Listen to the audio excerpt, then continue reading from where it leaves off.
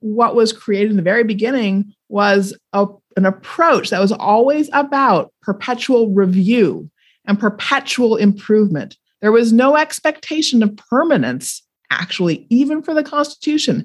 Durability, yes. Permanence, no.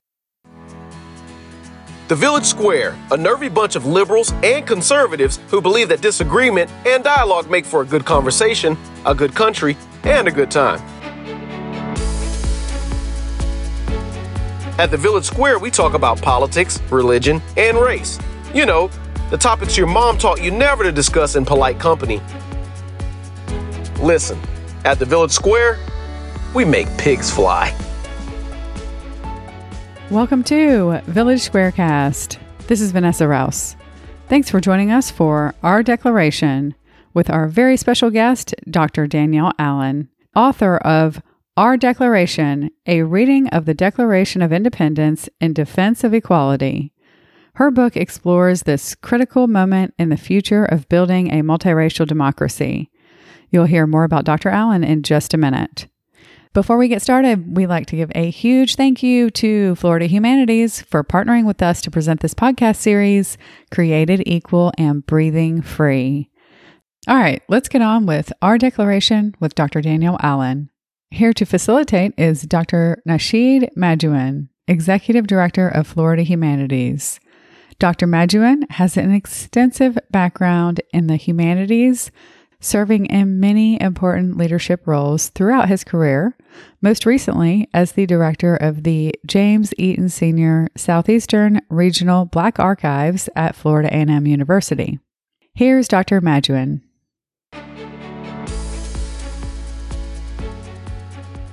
It's now my pleasure to introduce Dr. Danielle Allen, the James Bryant Conant University Professor at Harvard University, a political theorist who has written broadly about democratic theory and the history of political thought.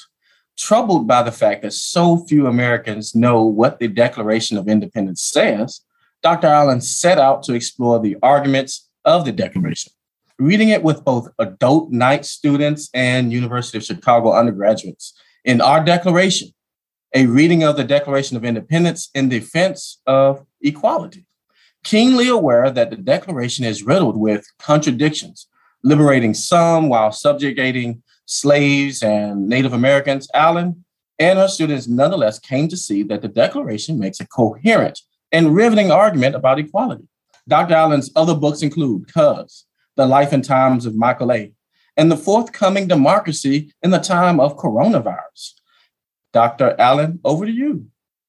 Thank you so much, Dr. Majouin, for the generous introduction, and both to you and to Liz for hosting this terrific series. What an amazing partnership and collaboration. And I just think it's so important in these days when we've all been so separated from one another that we find partnerships that take as their focus the project of bringing us back together again. So it's a real honor to be a part of this conversation and to help you kick off this series.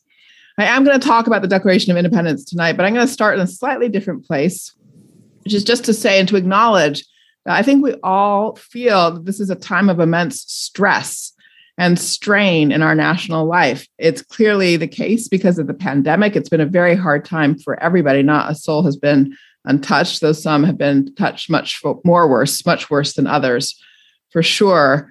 But we feel the stress and strain. We feel it in so many different dimensions. And we also feel our division from one another. I think that's a pretty common feature of our experience these days. And so one of the things I like to do, I have a sort of dream of a project where what we would do together is actually just all stop and take a moment and ask the question, I know I love my country. What does my love of country come from? What are the sources of my love of country? So I want to give each of you that question to take with you tonight. And I hope after this event, you'll ruminate on that. What are the sources of your love of country? Because tonight I'm going to share with you the sources of my love of country, some of the things that really capture my heart and connect me to the sense of what's possible for America. The Declaration of Independence is one of those sources of love of country for me. So what I want to do tonight is share with you what it is about the Declaration of Independence that so inspires me. And then after I've shared that, I'm going to take a moment to pause and think about all the reasons we might have to be skeptical about the Declaration of Independence. Very many of us are skeptical about the Declaration of Independence. And then I'll take a minute to think as well about why are we skeptical even about perhaps the idea of love of country, because many are also skeptical of the idea of love of country. So my hope in the end will be to have revived for you the idea that love of country is something accessible to all of us and that we can make sense of it even with the complexities of our history and the challenges and the things that cause us such deep concern. So in order to explain to you why I love the Declaration of Independence so deeply, I have to go ahead and recite to you the all-important second sentence. That's where I always have to start. So let me just ask you to settle in and listen for a moment. We hold these truths to be self-evident, that all men are created equal, that they are endowed by their Creator with certain unalienable rights, that among these are life, liberty, and the pursuit of happiness, that to secure these rights, governments are instituted among men, deriving their just powers from the consent of the governed, that whenever any form of government becomes destructive of these ends, it is the right of the people to alter or to abolish it, and to institute new government, laying its foundation on such principle and organizing its power in such form as to them shall seem most likely to affect their safety and happiness. Now be honest, did you remember the sentence was that long? Many people think it stops right after the very beginning when we hear about life, liberty, and the pursuit of happiness. But in fact, the sentence is that long. Jefferson wrote it as one sentence. John Adams copied it down as one sentence like that. Congress's secretary, the Secretary of Continental Congress, wrote it into the minute book that way, in that length. And it's one sentence because it's a single argument. It's an argument that philosophers would call a syllogism.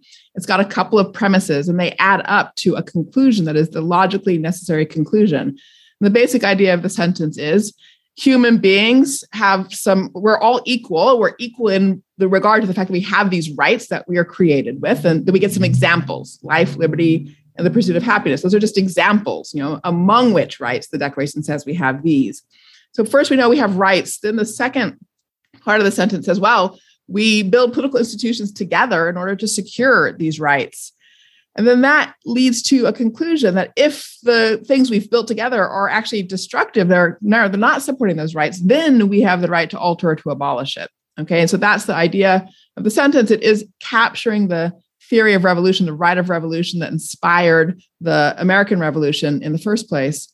But then what the sentence really does is land consequentially and with profound insight and moral clarity on the core responsibility of citizenship. All right, now let me just give you the end of the sentence again so you can hear it. Whenever any government becomes destructive of these ends of securing our rights, it is the right of the people, of us, to alter or to abolish it even, and to lay the foundation for new government on such principle and to organize its power in such form as to us, shall seem most likely to affect our safety and happiness. That final end of the sentence is the meat of the Declaration of Independence, and it is what I believe is fundamentally necessary for us today. It's what I love about the Declaration of Independence. It tells us what our job is as citizens. It is to diagnose, to look around, to ask, are our institutions securing our rights? And if they're not, then how do we alter them? It's a project of alteration, I think, that it really teaches us to think about. And the job of alteration, that last clause says, has two parts. First, we've got to lay a foundation on principle. We have to be clear about the values that are going to orient us, the ethical commitments that are going to define us as a people, that are going to help us understand what it is we are trying to build together. And then we have to organize the powers of government in such a form as to deliver on those principles. It was always those two prongs, the foundation and principle, and then organizing the powers of government. Now, what on earth does it mean to think about organizing the powers of government? Well, that's a very technical idea, and it means just very basically that you set up the rules and procedures, the operating manual for how to make decisions together. In May of 1776, June of 1776, as the members of Continental Congress were beginning to get really clear that the moment for revolution had arrived, they developed a set of jobs that they thought they had to do. And they were exactly these two jobs, to lay a foundation in principle and then to organize the powers of government so that they could make decisions together effectively. In order to lay the foundation of principle for their revolution and for the new society they were going to build, they drafted the Declaration of Independence. It was a preamble to their decision to declare independence. But at the same time, exactly the same time that they did that, as they set up a committee to draft the Declaration, they also set up a committee to draft the Articles of Confederation. That was the instrument that's the technical word, the legal tool, the document that was going to explain how Congress was going to operate and how all the newly formed states, now not colonies, were going to share decisions together. So those two things together, the Declaration and the Articles of Confederation, were the foundation and principle on the one hand, and then the instruction manual, the operating manual, the rules of procedure for how to organize the powers of government. Then, of course, after the revolution, quickly nothing worked. That the Articles of Confederation didn't work. The operating manual was breaking. Nobody could steer the thing. They couldn't drive the machinery of government. They couldn't make a budget. People weren't coming to Congress. They didn't have a quorum. They couldn't pass decisions. The whole thing wasn't working at all. And that's what led us to the Constitutional Convention. So at the Constitutional Convention, they had a debate. They asked themselves, do we need to write a new document of principle? Do we need to relay the foundation of principle? Or do we just need to reorganize the powers of government? And they decided they didn't need to relay the foundation of principle, that the Declaration already captured those core principles, those principles of equality and liberty. That was the core already. They were clear on that. So they did the work of reorganizing the powers of government by reorganizing the operating manual, and we got the Constitution as a result of that. Now, but if you listen closely to that declaration and hear what the foundation of principle tells you, right? It tells you that it's our job, again, to diagnose, is our government securing our rights? And then to make a judgment about whether we need alterations. The Constitution itself reflected a commitment to the notion that the people judges over and over again whether or not it's achieving its goals. So in that regard, what was created in the very beginning was an approach that was always about perpetual review and perpetual improvement. There was no expectation of permanence, actually, even for the Constitution. Durability, yes. That it would last and be flexible and adaptable and work, yes. But permanence, no. The expectation was that the people would have to judge over and over and over again. Now, why do I love this? Why is this so inspiring to me? For starters, because it's empowering, okay? It is empowering of us in 2021, we the people. We still have the same job of judgment that they had in 1776, that they had in 1787. So that's the first reason I love it. The second reason I love that sentence is because it makes clear we're all created equal. We're equal in being people who can help shape that understanding of our collective shared purpose, our core values, and we can help shape the question of how we organize the rules of procedure to work together. All right, so we're equal precisely in wanting and desiring freedom and learning that we can exercise it through shared self-governance. Equality and freedom fit together, mutually like hand in glove. The point is freedom for all, but we can't have freedom for all unless we have freedom from domination by one another. And that means we have to share together in the tools and practices of self-government. So that's the second reason I love that sentence, because it puts equality and liberty together in that really profound way.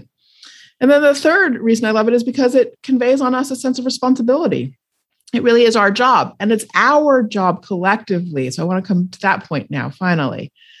Lots of times when we think about the Declaration and we only think about that first sentence, or not the first sentence, rather the first clause, and we just think about the idea that we are all created equal and endowed with certain unalienable rights, among which are life, liberty, and the pursuit of happiness. And if we stop our thinking there, our focus is exclusively on individual rights. I'm going to pursue my happiness. How am I going to do that? That's my job. It's not anybody else's business. It's just about my happiness. But when you focus on the whole sentence, you realize that, again, it starts from that statement that we all are the same. We're equal in having these individual rights. But then to protect those rights, it's explicit. It says, governments are instituted among men to secure those rights. We build something together to protect our rights. And what is the thing that we build? It's our political institutions.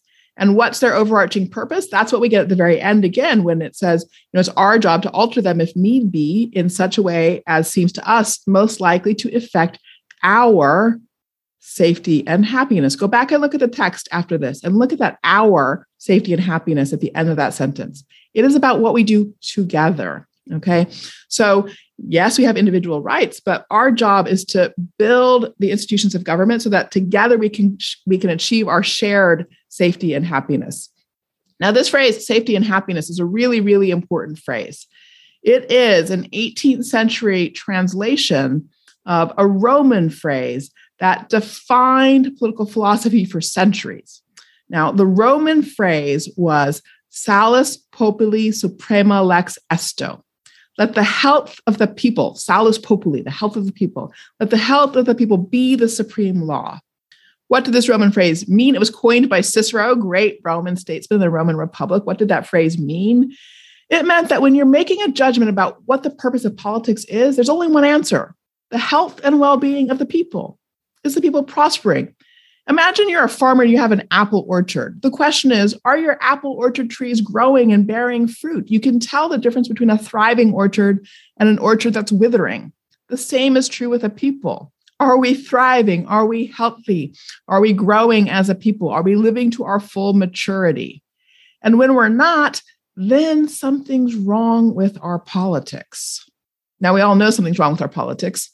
But what I want to suggest is that in order to fix what's wrong with our politics, we actually do have to come back to this question of what we love about our country in the first place, and just try to have conversations with one another where we say, hey, I love my country. I believe you love your country too. Why do you love your country? Let me tell you why I love my country. We're going to have different answers to that question. But I think if we could just start by returning to a point of putting back on the table for each other why we love our country, we just might have the starting point for a conversation together. So that's why I love my country, because at its origins, it has this charge, this call, and exhortation to all of us to understand our own power, to be empowered, to be judges, to be decision makers, to help shape the world that we live in together to achieve our shared safety and happiness. That's one of the reasons I love my country. But let me now spend some time with the skeptics and the reasons to be skeptical about the Declaration of Independence. And there are a couple of concerns people have immediately. Didn't Jefferson draft the Declaration? Wasn't he a slaveholder? How can we celebrate a document that talks about equality when it was written by a slaveholder? And what about women? Where are women when you talk about, all men are created equal? What's happened to women in the Declaration of Independence? These are really important questions, and they're deep and profound. They go to the heart of our challenges, but there's some really important things to recognize about the Declaration. So for starters, Thomas Jefferson was just actually one of many people who authored the Declaration. There was a committee of 5 people. Jefferson was the chair of it. I won't go into the process for how he ended up as chair, but suffice it to say the other members were John Adams, Benjamin Franklin, Roger Sherman, and Robert Livingston, 4 Northerners and 1 Southerner. Among those 4 Northerners, 2, by the time of the Declaration, John Adams and Benjamin Franklin, were already committed to abolition, to ending enslavement. And their voices are in the Declaration too. In fact, that sentence I quoted, life, liberty, and the pursuit of happiness, that moment in the Declaration is an anti-slavery moment. They blocked the phrase life, liberty, and property, which was the more common phrase, and claims about a right to property were already in 1776 being used to defend enslavement as a right. Franklin and Adams blocked that language from the Declaration. They gave us life, liberty, and the pursuit of happiness. And because they did that, it was possible as early as 1777 for Prince Hall, a free African-American in Boston, Massachusetts, to draw on the language of the Declaration of Independence and put a petition forward to the Massachusetts Assembly arguing for an end to enslavement in Massachusetts. And indeed, that same language in the Declaration made its way into the Massachusetts Constitution, which John Adams drafted. And in the Massachusetts Constitution, they became the basis in Massachusetts for the end of enslavement in 1783, before the Revolutionary War was even over. Okay, so one state in the Union, Massachusetts, ended slavery even before the American Revolution was over. So we have to recognize that when this country started, it had multiple voices in it already. It did have pro-enslavement voices like Thomas Jefferson, like Virginia. The state of Virginia at the time was defending enslavement. But it also had abolitionist voices, anti-enslavement voices. Massachusetts, John Adams, Ben Franklin. Pennsylvania followed suit behind Massachusetts very quickly. They too had emancipation underway by the early 1780s. All right. So that's a really important thing to recognize about the Declaration, that it has abolitionism in it. It speaks for and spoke to abolitionists right from the very, very beginning. It is not a story merely of slaveholders. So those of us who recognize and respect the tradition of abolition should be elevating the Declaration of Independence. It belongs to us. It belongs to the project of abolitionism in this country. Now, what about women? Now, here is a really deep point that was made best by Abigail Adams.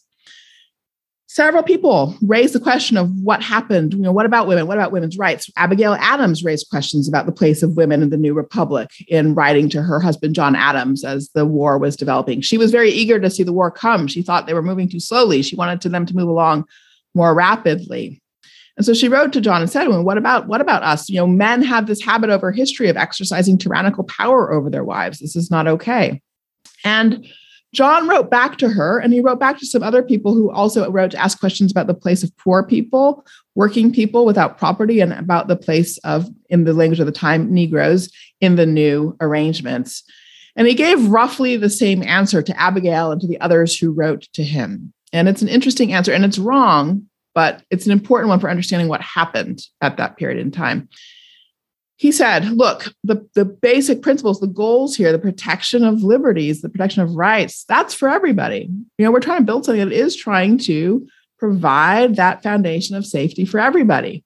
But, he said, the power, the question of how the power will be exercised, he said, for that, we're going to rely on our masculine system of power. In other words, he took that distinction between laying a foundation on principle and how we organize the powers of government and use that to justify a patriarchal approach to our government at that early point. In other words, he was saying our foundation of principle, our rights, the fact that every human being has these basic natural rights, that foundation of principle, that includes everybody. It includes women, it includes poor people, it includes people of color, it includes everybody. But, he said, the question of how we organize power, that, and his phrase was masculine system. We're going to have a masculine system. And he thought that power should be exercised by men who owned property. Now, this is where he made his fundamental mistake. And Abigail called him on it at the time. She said, look, basically, again, men have had a history of abusing their power. And it seems quite likely that if power is concentrated in this way, again, it'll be abused. And if it's abused, then we women, she said, will have to foment a revolution for voice and representation. And indeed, that's what happened. The fundamental point Abigail was articulating is that you cannot actually protect everybody unless you put power in their hands to protect themselves. Never in human history has it worked for one group of people to protect another group of people without that first group who holds the power coming to abuse it. Absolute power corrupts. This is something that we learn over and over again in history. And Abigail called that early on. And as a result, history played out as she predicted. Women had to foment for voice and representation, foment a rebellion for voice and representation. And in various ways for the rest of our history, we've been working to reorganize the powers of government to ensure that power really is available to all, that all can participate in decision-making, so that all can protect themselves in relationship to those basic rights. So lots more to be said about the Declaration. Lots more to be said about how it can give us lessons and guidance in the present as we try to solve our own problems. But the last thing I want to say then is about love of country again. Because another thing people will often say to me when I share that I love the Declaration of Independence and love my country, they'll say, well, but what about all the things that are wrong with our country? What about the fact, Danielle, that you've lost family members to mass incarceration? What about the fact that you have family members who are struggling with poverty day in and day out? What about that, Danielle? How can you love your country when you can also see the places where we have failed so completely?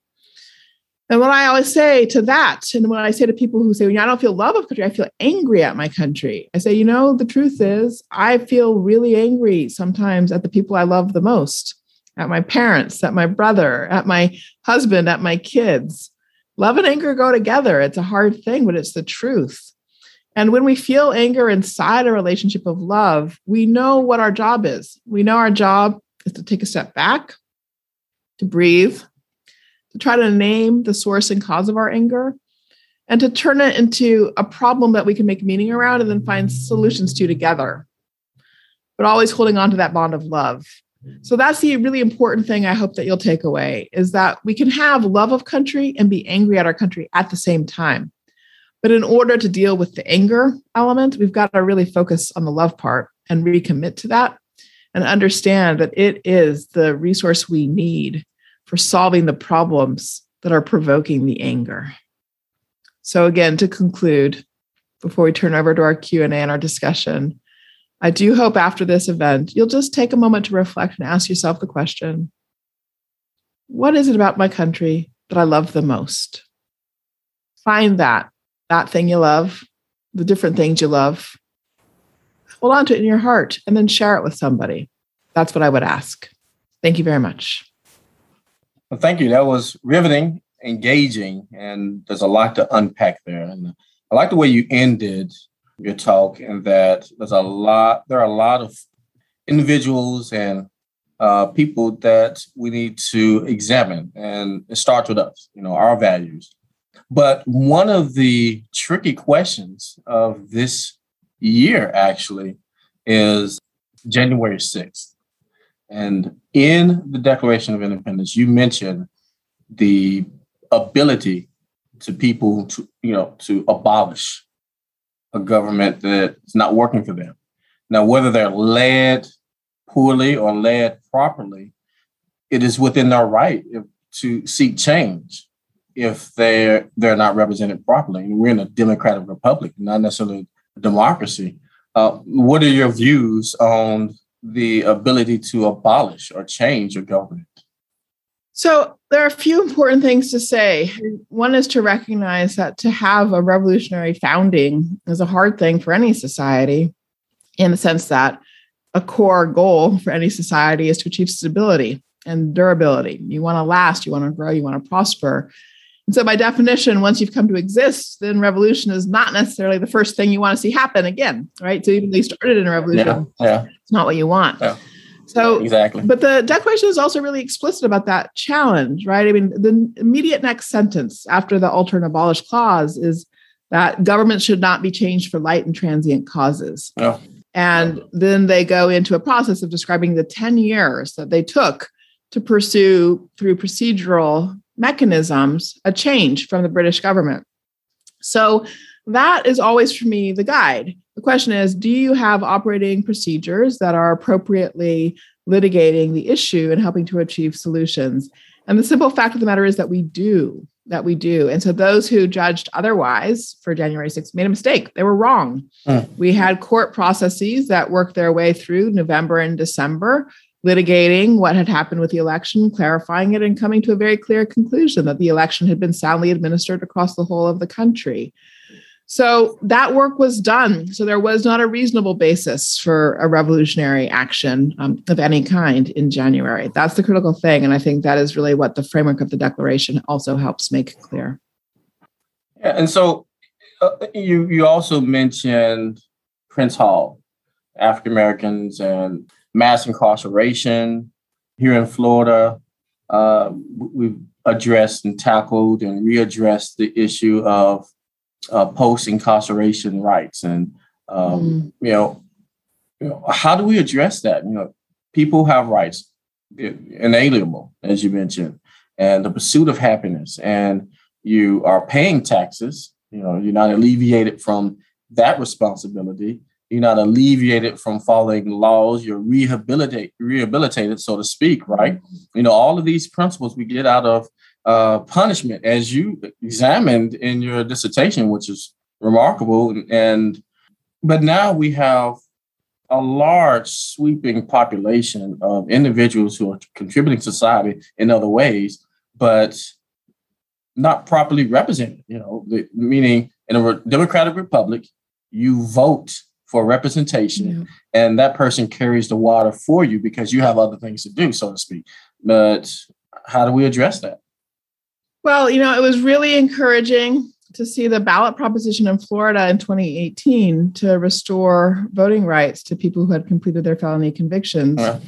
And I know that then the further events in Florida have undermined that ballot proposition. So, I think recovering the work that was done to move that ballot proposition forward and reinvesting in it, recommitting to it is really critical. I did co-chair for the American Academy of Arts and Sciences, a commission on the future of the practice of democratic citizenship. We worked over several years. We conducted listening sessions all over the country. We were a bipartisan commission, and we worked really hard to find a set of recommendations for improving and strengthening our democracy that really could gain assent and affirmation across political lines of division. And so our report, called Our Common Purpose, came out in June 2020. And I would really encourage everybody to take a look at it, because I think it does offer a blueprint for how we can restore sort of virtuous cycle linking responsive political institutions to the empowerment of ordinary people, to a civic culture that supports our sense of shared commitment to each other and to our country. In that report, we have 31 recommendations, and one of them is indeed that we should be restoring voting rights to people who have completed their felony convictions. So the American Academy of Arts and Sciences, a long-standing, ancient of days academic institution, has, in the course of its work, and again, engaging with people in all kinds of contexts and places, come to the view that this is really one of the most important things that we need to move forward. So I would commend that report to everybody's attention. The Academy has also been building out a network of organizations who are champions of different recommendations in the report. And so for those of you in this audience who are involved in trying to restore voting rights to people who have completed their felony convictions, I would encourage you to reach out to the Academy and get connected with the champion organizations that are working on moving that forward. I think it's really important. Yeah, that's some good work. It's a heavy lift for some. You know, we're still going back and forth with it in Florida, but it opened the door for a discussion across the United States and the territories. It did. And if you don't mind my jumping in for a second, I just want to say it was so important about it. And maybe I'll say something too about the dissertation and some of the history. Please. Please. The ballot proposition was so important because it was a supermajority vote, right? That's right. Yeah. We believe, we've come to think in this country that we're so divided from one another. Yet if you look around the country, we can find all kinds of ballot propositions that we actually voted on with supermajorities. So more than 66% of the people supporting it. And that means people from both parties. And I believe if we take that list of ballot propositions that have supermajority votes and focus on them, we'll actually find a starting point for rebuilding a sense of common purpose. So restoring voting rights for people who've completed their felony convictions is one example.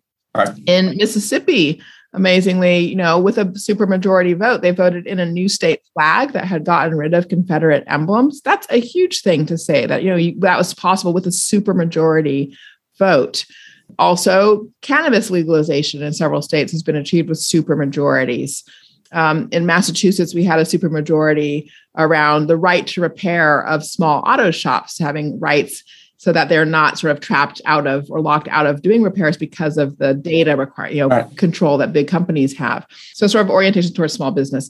So the point is just that, again, with that work in Florida, it was a good example of a place that we are actually able to come together. And I think we had to find those and really try to build on them. Yeah. But I said I was going to say something about history too. Can I take one more minute? No, go ahead. Keep punishment in history. That's fine. You mentioned my dissertation. Yeah, I enjoyed it. Yeah. My original dissertation on punishment in ancient Athens, of all things. The punishment as practiced by a democracy 2,500 years ago. And there's one really fundamental difference between punishment in antiquity and punishment now that we don't actually get our heads around often enough. This is the simple fact that in antiquity, one of the most common punishments they used was exile. And that sounds harsh in many ways. In many ways it was, that people would have to leave their communities forever. But the one thing that was positive about exile was that people could go someplace else and start anew. They could build a new life. They got a second chance. Yeah. The world used exile to give people a second chance until the middle of the 19th century. So literally, it wasn't until the 1850s and 1860s when the world got fully carved up into nation states. That's when the use of exile ended. And I think we have to really focus on that idea, because what it means is that for all of human history, until just like 150 years ago, people believed in second chances.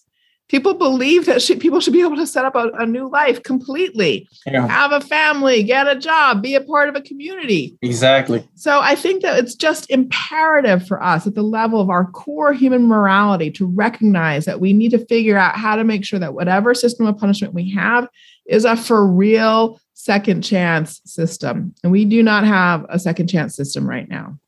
Right. But now the supermajority point you made and the conflict between states and the federal government is an issue with the cannabis piece. So now you have a supermajority. People exercise their right to change something they feel is wrong, and they win. It's on the books, right? The Declaration of Independence is a federal mechanism. So there's an inherent conflict because states' rights versus federal obligation and the social contract. We're trying to find a way to pursue our happiness and our liberty, but how do we reconcile that? So, first we have to ask exactly the question you just answered, which is, how do we reconcile? The beauty of your question is that you're starting from the idea that we should reconcile these things, that we should harmonize them.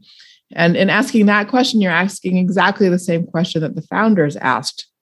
So over the last 25 years or so, we've acquired the idea that what federalism amounts to is just letting every state do whatever it wants. That's just sort of like, it is a pure, this state does that, this another state does this other thing. And, that's what federalism is. That is not actually what federalism was originally conceived to be. Right. Now, let's just start with the word.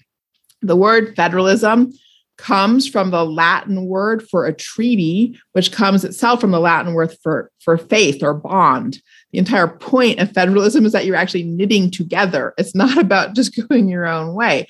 Uh-huh. And this was so much so that, in the period between the Revolution and the Constitution, and so I mentioned some of this in my remarks, what happened was they did not have a functioning finance system, and they didn't have a functioning national fiscal system. So yes, that's right. Yeah. National government couldn't pay its debts, couldn't get states to contribute to national coffers to pay off war debts, couldn't pay soldiers. This starts to generate tension, Shays' Rebellion, for example.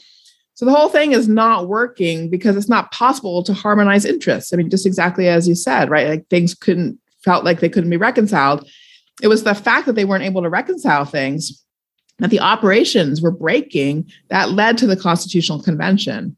And so the entire goal of the Constitutional Convention was to reorganize relationships among states and the federal government in order to achieve harmonization. That is literally the word that is used in the Federalist Papers to describe what the point is of federalism.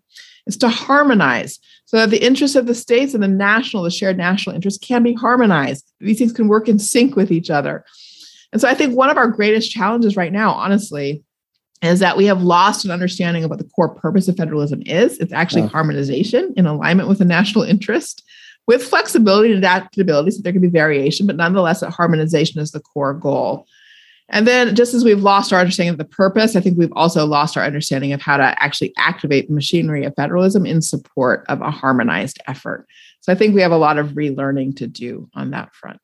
Yeah, so in looking at harmony and the ability to change a system that's broken, federalism addressed its financial challenges, and we have challenges today. But looking at the timing, 250 years of this Declaration of Independence, and it took a century to address slavery, and it took 2 centuries with the 19th Amendment to address gender equality, so to speak, with voting rights.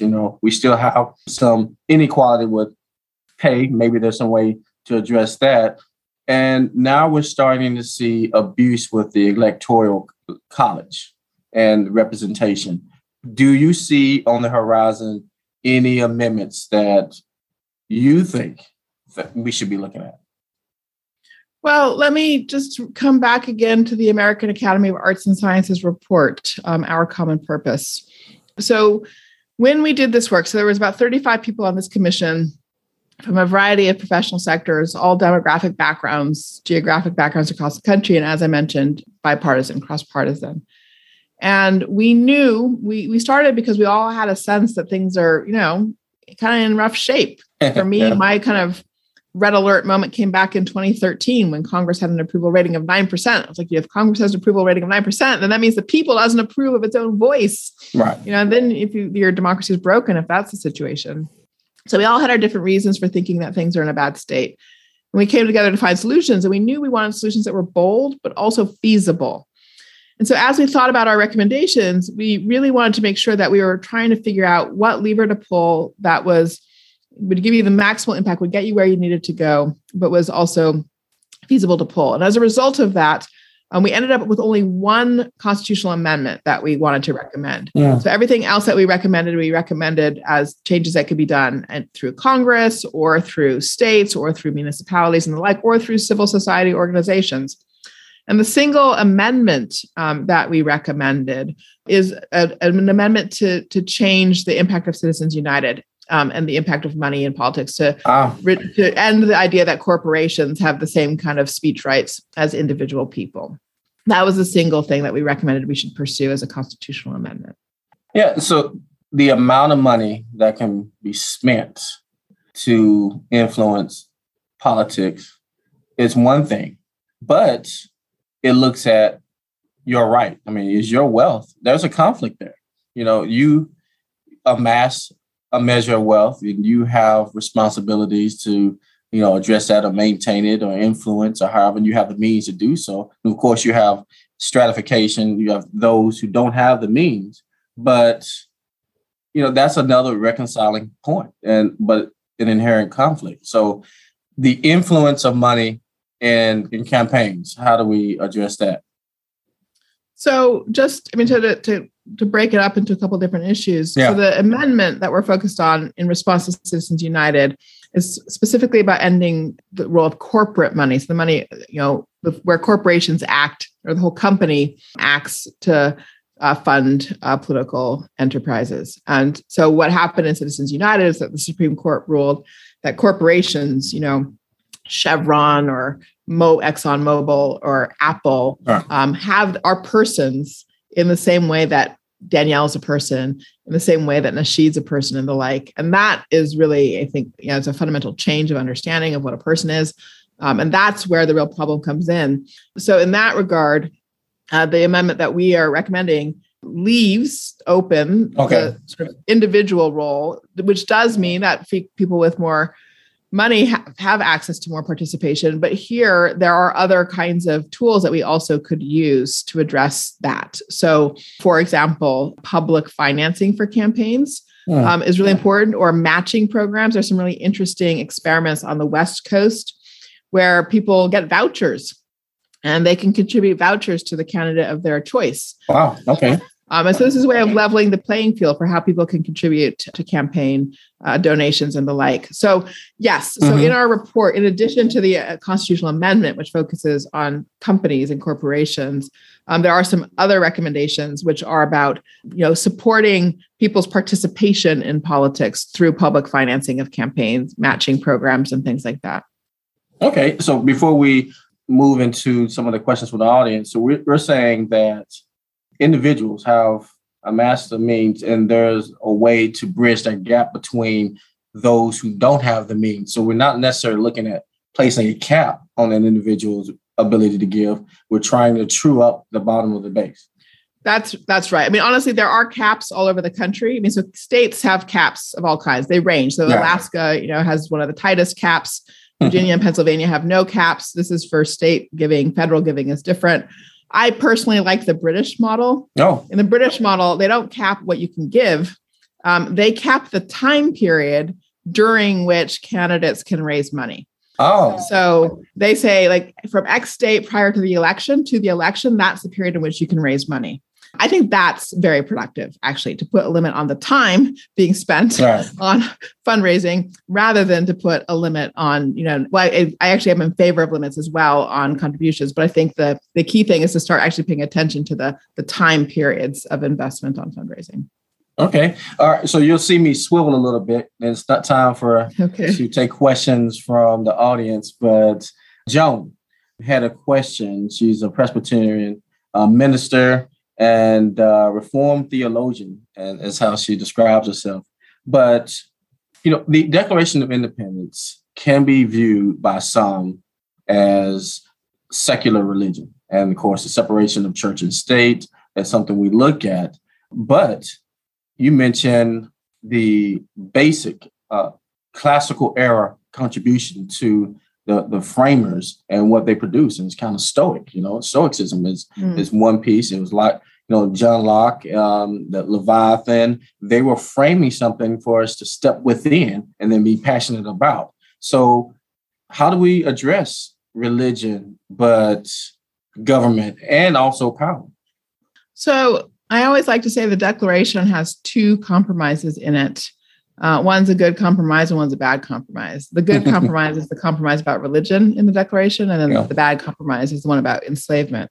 But just to spend a minute on the good compromise around religion, the thing that's amazing about the Declaration is it is a sort of secular faith document, but it's a faith document too. It's both things simultaneously. And they were just incredibly imaginative and creative in their approach to articulating the moral basis for their effort.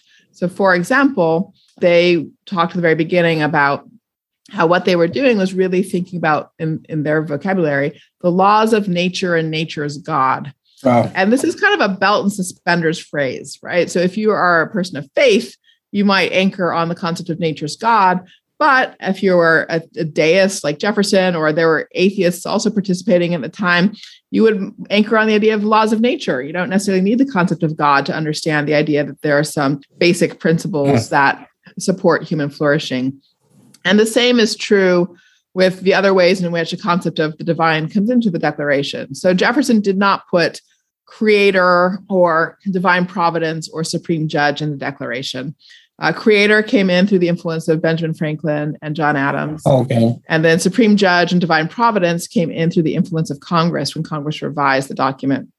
So in other words, again, this is multiple voices coming together. But the important thing about this vocabulary for talking about a divinity in the Declaration is, first of all, that there was also this other way for folks who weren't necessarily people of faith to anchor the moral commitment. And then those words, creator, supreme judge, divine providence, they don't actually line up with any particular faith tradition. So they're not specific to a specific doctrine or a specific faith tradition again. So the point is that people of multiple faiths could see their values in the document. So too could people who were committed to secular humanism, for example. And so that's what I mean by it's a compromise where every sort of possible position around religion that was then, operative in the colonies had its way of being expressed in the document. So you could actually sign on to it and accept its moral basis from a lot of different starting points. That's a great example of compromise, I believe. Yes. So that does address the limits and the opportunity. Now, how important is it for us to, and this comes from Stephanie, how important is it for us to understand the intent? You talked about the anti-enslavement opportunity in the Declaration. The issue with gender and Abigail Adams and this committee of individuals coming from different places, right, to frame this instrument for us to use. And so how important is it for us to understand intent and our modern democracy? This is coming from Stephanie. Sure. So this is really one of the points I was trying to make about the Declaration. That second sentence is all important, and it really captures the foundation of principle that they were using to name the work ahead of them and ahead of all the generations that would follow them. And when you pay close attention to it, you'll see that what they say is that they expect the people always to judge for themselves. So their intent was that we should judge for ourselves. Okay, so that's the important thing. Yes, you should understand that we should understand their intent in the same way that you always want to understand the intent of any speaker. It's a human, that's the decent human thing to do. We should all be charitable listeners, charitable readers who seek to understand the intent of the speaker and seek to put ourselves in their position. But then as it happens, what it means to understand the intent of the framers is to see that their intention was for us to judge. Okay. So to understand their intent is not to be limited by a set of views about how things should be designed in 1787. Is to understand that they wanted us to judge how do you organize the powers of government to secure rights. That's the core work. They did it in 1776 through 83 as they wrote the Articles of Confederation. They redid it in 1787. They included an amendments process because they knew we were going to have to keep redoing it, because that is what it means to charge people with the responsibility of judgment. Right. And so we have a responsibility to review where we are. And then as an individual, as a part of a household or community or society, micro to macro, you need to take a look and take stock of what's working and what's not working, and then take action. Exactly. So and again, I do like that. Mm-hmm. Let me just say this part out loud again as well. Mm-hmm. We hold these truths to be self-evident, that all men are created equal. They are endowed by their creator with certain unalienable rights, among which are life, liberty, the pursuit of happiness. Right. That means it's a bigger set. Yes. Among which are these three things. Yes. Right. So these are just some examples. That whole phrase, among which are life, liberty, and the pursuit of happiness, is an invitation to us to think for ourselves about rights and about how we are going to characterize fundamental rights. Life, liberty, and pursuit of happiness, yes, but what else do we need to say about basic rights? There's more to be said. Right. And that does speak to the issue of power. You mentioned the Lord Acton phrase about power tends to corrupt. Absolute power corrupts absolutely. But that phrase also ends with the piece that, good men tend to be bad men. And so that, anticipation that something may unravel means that we need to look for those trends, right? We need to look for that opportunity to bring something back into the fold that's not working. And this leads to a question that comes from Mary Ellen from the Miami Herald. She's basically asking us to, of course, journalistically, in looking at the influence on our democracy from social media, like Facebook and Twitter and what have you, do we see a problem there? Is this a trend? Is it self-correcting? What's going on there? All righty. This is an important one. Exactly. This is a deep one. So, all right. It could not be more important. Right. We are experiencing real problems, again, of division and factionalism. I started there in my remarks. And we're not alone in that. We have had that experience at other points in our history. And even in the very, very beginning, they were concerned about being riven by faction. Right? That was the word of the 18th century. The concern was faction. We talk about polarization. They talked about faction.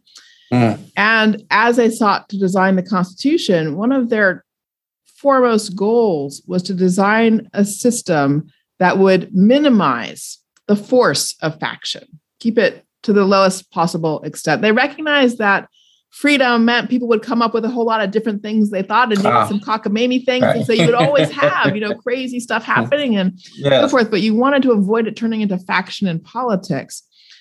And so in the Federalist Papers, James Madison, in the 10th essay, Federalist 10, explains why it is they think the design of what they've created is going to address the problem of factionalism, keep it under control. And there are two parts to the design that were supposed to be the solution. Okay. And when we think about this essay, when people teach it and read it, we often focus only on one part of the solution. The part we usually focus on is the concept of representation. The idea is that it was a representative democracy. And so our representatives would filter opinions and they would moderate and they would synthesize and they would come to some sort of common ground. Representation, the idea was, would help tamp down faction. But the second part of the solution that Madison names in that essay was actually geographic dispersal. Okay. The idea was that it was a big country, people would be spread out, broken up by mountains and rivers and the like. People with extreme views wouldn't find each other. They would have to go through representatives to get their views into the public sphere. So geography was a forcing factor, making representation work to do this job of filtering and synthesizing and moderating. So you can see where I'm going. Right. Social media, when it was invented in 2005 with the arrival of Facebook, just knocked that pillar out from under us. It totally removed the idea that geography was a forcing factor that would make representatives the vehicle through which things would get moderated and mediated and synthesized. So in fact, we have a deep and profound problem to rethink the operations of representation and to restore our capacity to filter and mediate and moderate and synthesize again. So yes, we face actually a very significant challenge because of the arrival of social media. Right. So we're nearing the end of this wonderful discussion, but there's another issue that is being addressed state levels, and the right to marriage equality, and we had a lot of heterosexual men, white men, framing the Constitution, and they looked at power as masculine, as you mentioned, and it's very linear. And do we have an opportunity, or have you identified a pathway to be more inclusive? Or are we ignoring a population here? Well, I think this is a place where Supreme Court jurisprudence, that is to say the decisions that the Supreme Court hands down, have been a very powerful ongoing conversation about those founding principles. And I would encourage everybody to read Justice Kennedy's decision in the marriage equality case, because in Obergefell and Hodges, because it's a really very beautiful articulation of why the principle of equality and equal access to legal institution of marriage really does apply to everybody. So I think it's a good example of that Supreme Court decision for how those original principles are thought through again in the new context. As new questions emerge, there is still a continuity with the original ideas, but it's a recognition that in new contexts, you also have some new discoveries to make. Amazing. That's a very good point. Good reference piece. All right. Well, I wanted to give you an opportunity to have some closing remarks. We have a couple of minutes left, and this has been delightful. And there are a lot of things we could continue to talk about: equality and equity, that delineation. But I want you to have the opportunity to share something about something that's coming up with you, your forthcoming book. Oh, okay. Thank you, Dr. Manjus. There you go. You're prompting me. No, thank you. So I do have a book coming out in December called Democracy in the Time of Coronavirus. And very important. The book comes out of a whole slew of COVID response work that I did throughout 2020. And the core of it, so connected to our conversation here, one of the chapters focuses on this issue of federalism and how we could restore the idea that harmonization is the goal of our federal system. And I really try to dig into the question of what it would take to get back to a place where both we aspire to harmonize and where we know how to harmonize. So I would love to have folks take a look, and would love feedback on the arguments. Yeah. So you can find me on the website at Harvard and send me your thoughts. I would welcome that. Awesome. Well, I'm looking forward to it. You've been delightful, engaging, and actually, I was impressed by how nimble you were at some of these dynamic issues that face us. And I really respect the work that you're doing, and I appreciate your availability tonight. Thank you. It's a pleasure. Thank you so much. What wonderful conversation. Thank you for the great questions, everybody. Really terrific to be with you all. Thank you. All right. So on behalf of Florida Humanities, the Village Square, and our streaming partners, we'd like to thank you for joining us tonight. We hope you come back on November 4th for the third in our Democracy Reignited series, The Constitution of Knowledge, A Defense of Truth, with author and public intellectual Jonathan Rauch. Good night, everyone. Hello again. It's Vanessa here, your podcast host. I hope you enjoyed our declaration with Dr. Danielle Allen and facilitated by Dr. Nasheed Majouin. I found myself completely fascinated by Danielle's comments, particularly how she helps us understand what our founders were wrestling with at the time and how they were moving us forward in a positive direction, even though shameful things were happening at the same time. Working on this episode was interesting timing for me because I had just come back from seeing Hamilton the day before. Listen, seeing that play, I was so overwhelmed with emotion and awe all over again, just the same way I was when I first saw it on Disney Plus.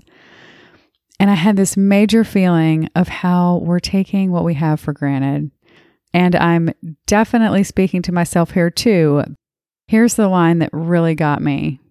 How can a ragtag volunteer army in need of a shower somehow defeat a global superpower?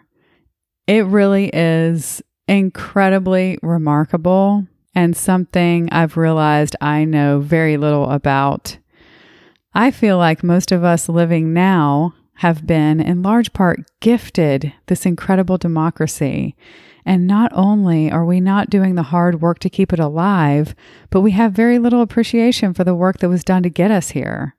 The work and bravery it took to win our independence, and then the brilliance it took to establish a democratic government that includes checks and balances intended to best serve the people of our nation, not just those in power.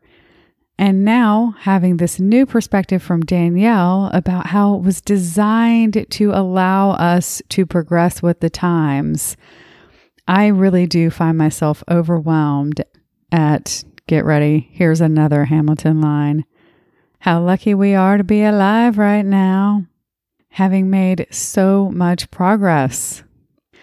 But then my mind turns to all the hate I see directed toward our fellow Americans, just for belonging to a different political party, for instance. And I can start to become demoralized again. And that leaves me feeling like this is our moment. This is where we decide if it lives or dies. This is where average Americans either step up or they don't.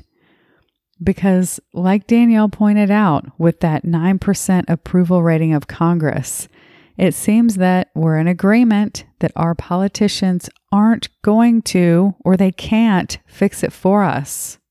So let's get to it, people. We got some work to do. One other thing I was thrilled to hear Danielle talk about in this program, putting equality and liberty together. Yes, I love that so much. And actually, that was my main takeaway from episode 39, Created Equal and Breathing Free, where we talked about these sometimes competing ideals of equality and freedom. And after I listened to that debate-style program with Team Equality versus Team Freedom, my personal feeling was, I don't want to choose. I want both teams. So I loved to hear Danielle talk about how equality and liberty go together. Yes. Now we'd like to share a quick word from Brian Deloge, former county commissioner and Village Square board member, and he's also one of our co-founders who helped the Village Square get started 15 years ago. Here's Brian. Hey, this is Brian Deloge, one of the co-founders of Village Square, and awfully proud of it. In my travels as president of the Florida Association of County and in my travels nationally as the president of the National Association of County, I got firsthand view with local elected officials across the country about the impact a program like Village Square has on the ability to have a open, honest, civil conversation with the facts about some of the tougher issues facing our country today. I'll go on the record and say that 90% of the services are delivered by local governments, 90% of it's local. And so having these conversations on a local basis makes all the difference in the world. So let's get out and support Village Square. Hope to see you guys at some of the upcoming events. Thanks so much. Take care. All right. We appreciate Brian so much for helping us develop this model and for practicing it in the various leadership roles he's held. As Brian said, much of what we do is on a local level, in large part because our core model, our special sauce, if you will, depends on relationships. It depends on us coming together in person as neighbors to discuss the important issues happening around us. But at the same time, over the 15 years we've been doing this, we've noticed how communities across our country are wrestling with similar issues. And we've caught the attention of many of these communities who see what we're doing and say, hey, I need that in my hometown. How can I make that happen where I live? And so, in addition to our local work, We serve as a model with our founder and president, Liz Joyner, helping to build similar programs and serve as an expert across our nation. And we now have other national initiatives as well. This podcast is a great example. It's meant to serve Americans everywhere as we all face similar challenges. These are the types of conversations that can help communities across our country move forward together. We hope they're helpful to you, and please reach out to us if you think this model needs more of a presence in your community. Now, on that topic of local and why bridge building work on a local level is so critical, that has me thinking about something Danielle said toward the end about how our framers designed a system that would minimize the force of faction through geographic dispersal. Because people with extreme views wouldn't find each other. They would have to go through representatives to get their views into the public sphere. So geography forced us to use representation to do the job of filtering, synthesizing, moderating, and mediating. While I find that absolutely brilliant, and it makes total sense, geographic community moderates extremism, while the internet does the opposite because it allows extremists to find each other and it amplifies their voices. So this is why reviving geographic connectedness is absolutely essential. And I think sometimes we don't even realize how sucked in we are to the online world and to social media. And it takes conscious effort to pull ourselves toward more community-based interactions. You know, that recent Facebook outage helped me see this in my own life, and I had several friends tell me the same thing. Maybe that was a blessing in disguise. Okay, if you're intrigued by all this and by the brilliant Dr. Danielle Allen, remember her book, Our Declaration, a reading of the Declaration of Independence in Defense of Equality. Maybe pick it up in your local bookstore. And for our Tallahassee listeners, pop over to Midtown Reader for 15% off when you mention the Village Square. Also, remember that question Danielle asked us in the beginning. Where does your love of country come from? And what do you love most about your country? We'd love to hear your thoughts. Find us on social media, The Village Square on Facebook or Village Square US on Twitter. And visit our website at villagesquare.us to stay up to date with everything happening at the Village Square. Like that program Dr. Majuin mentioned at the end, The Constitution of Knowledge, A Defense of Truth with Jonathan Rausch. The live virtual event is on November 4th, but if you missed that, you can tune in here on Village Squarecast. It will be our first January program to kick off the new year. We'd like to offer our sincere thanks to Florida Humanities for partnering with us to present this podcast series, Created Equal and Breathing Free, airing right here on Village Squarecast through the end of the year. Next up is American Values, an evening with David Blankenhorn, founder of Braver Angels. We'd also like to give a shout out to our streaming partners who made the live Zoom event available on their platforms. So thanks to USC, Center for the Political Future, Center for Humanities at University of Miami, Common Ground Committee, Citizen Connect, the Tallahassee Democrat, and WFSU Public Media. Finally, a huge thanks goes to a few of our fellow citizens whose support helped to make this program possible. Thank you to Lee Hinkle, Spence Davis, Ann Longman, Nita and Paul Kirkpatrick, and Brian Deloge. We appreciate you listening to Our Declaration with Dr. Danielle Allen. Until next time, we challenge you to reach out with an open heart and mind to someone who doesn't look or think like you. It changes everything. We'll talk to you soon, and thank you so much for listening to Village Squarecast.